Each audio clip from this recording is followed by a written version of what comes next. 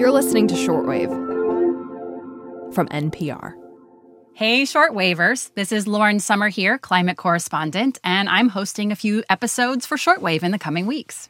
And let me be the first to say hello, Lauren. Hey, and hey to you, Jason Beaubien, Global Health and Development Correspondent. Today, we wanted to take a look at COVID outside the U.S. because, as we've seen over and over, the pandemic means we're all connected. Yeah, during the pandemic, I've been reporting on the World Health Organization. I've been watching this pandemic's trajectory all around the world.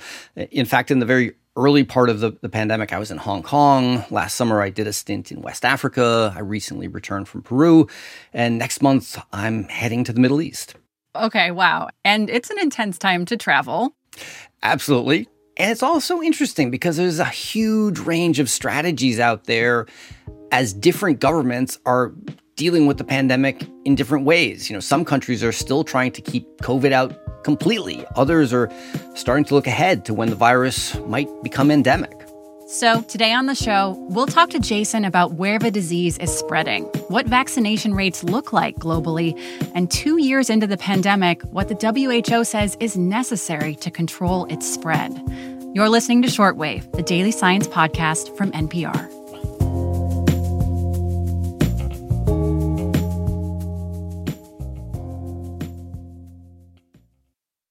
So, Jason, first of all, the U.S. may be seeing Omicron begin this downward trajectory. But what about elsewhere? You know, are some countries down and others on the upswing? Because in the early days of Omicron, it seemed like the U.S. tended to be a few weeks behind, Southern Africa and Europe.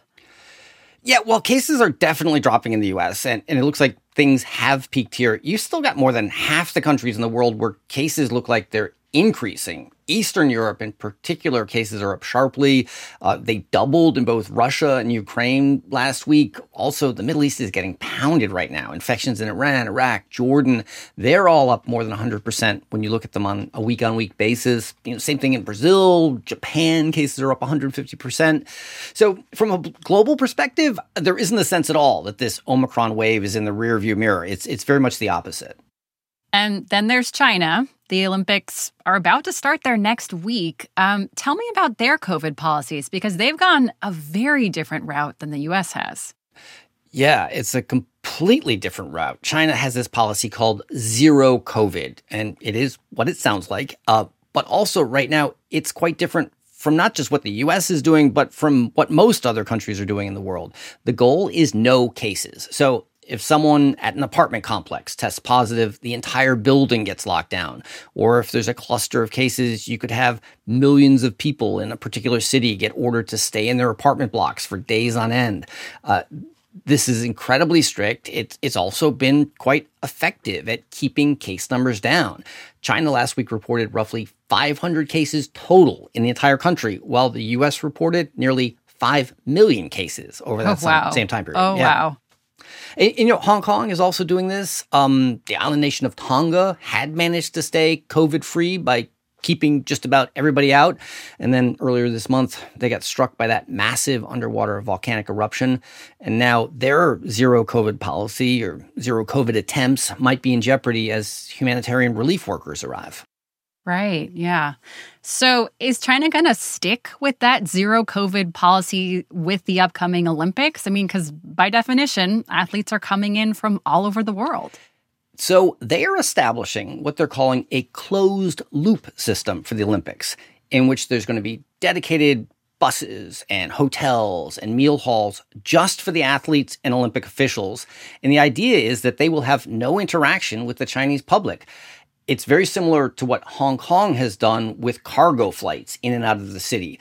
They had, by our standards, some minor outbreaks of COVID in Hong Kong related to flight crews. So Hong Kong set up, in essence, a closed loop system in which crews from FedEx and other international shipping companies, they had to have all of their staff remain in a bubble. They can come in and out of the airport to deliver goods, but they can't leave their hotels or go out on the streets.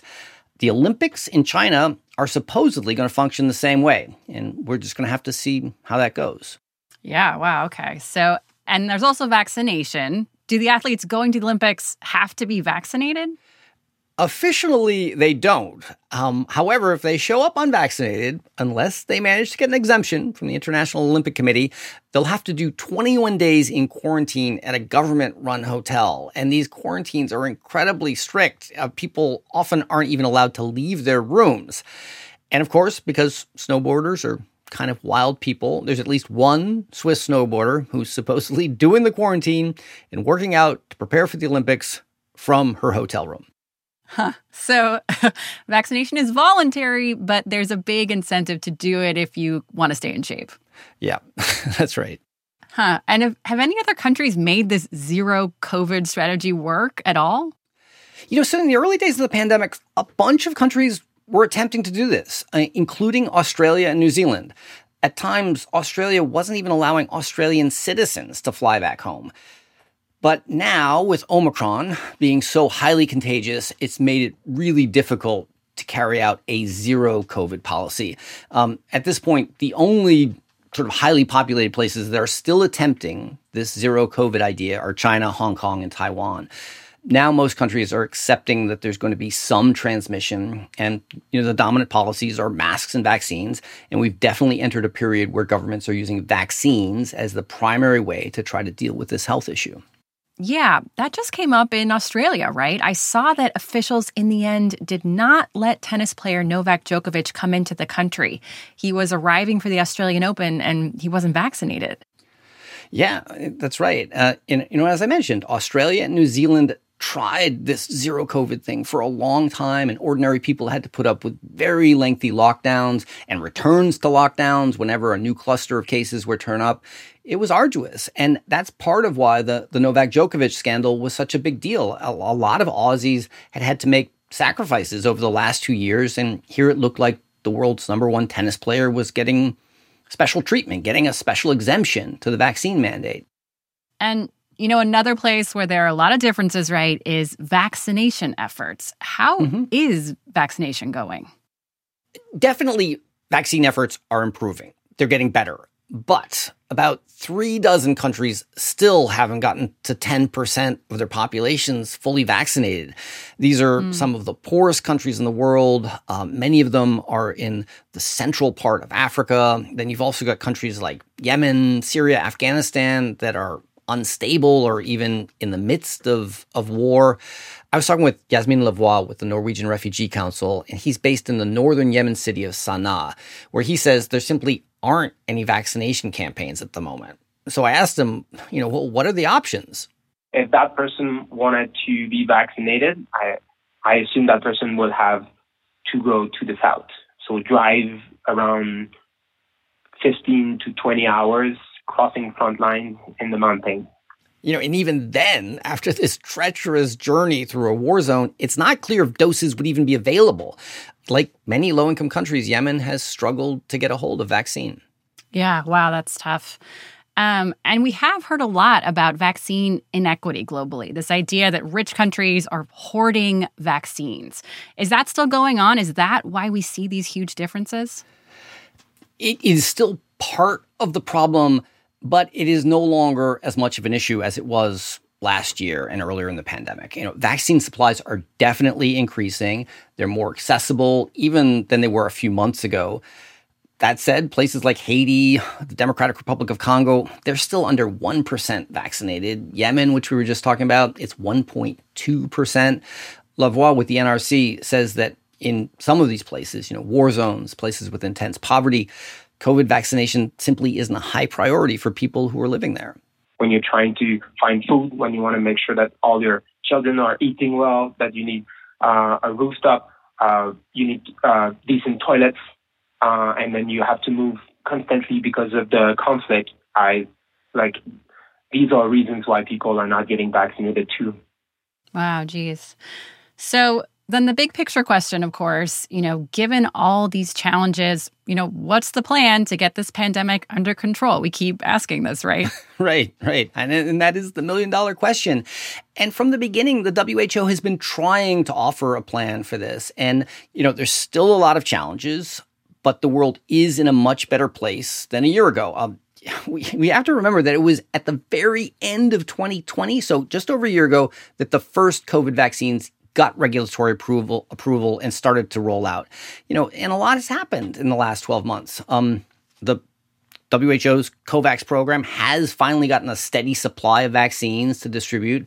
More doses are available to purchase. There are other vaccines in the pipeline. There's almost 300 in development, and a few more of those candidates could get cleared by the WHO or some other regulatory body soon. Financing is now in place for some of the poorest countries if they want to try to get out and buy vaccine. Not even just vaccine, but also buy syringes and pay healthcare teams to do mass immunization drives, get upgraded freezers to do these kind of things. Yeah. So 70% of the world by June, that obviously sounds like it would go a long way to reducing how sick people get in those countries that are behind at this point. How much does that number matter, though, to the rest of the world and how the pandemic plays out from here? Because I think everyone's bracing for that next variant, right? Yeah. And, we still don't know if the WHO is going to hit that 70% goal by this summer.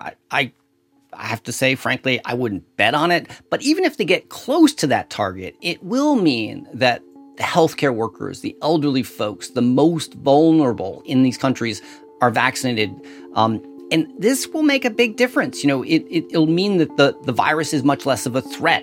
Hopefully, it will reduce the potential for these other variants to emerge because you won't have places where huge amounts of transmission is going on. And hopefully more and more things can get back to some semblance of normal. Semblance of normal. We keep coming back to that idea. Thank you, Jason, and travel safe in the coming weeks. Thanks, Lauren. This episode was edited by Giselle Grayson and produced by Chloe Weiner and Thomas Liu. Catherine Cipher checked the facts. The audio engineer was Kwesi Lee. I'm Lauren Sommer, and you've been listening to Shortwave, the daily science podcast from NPR.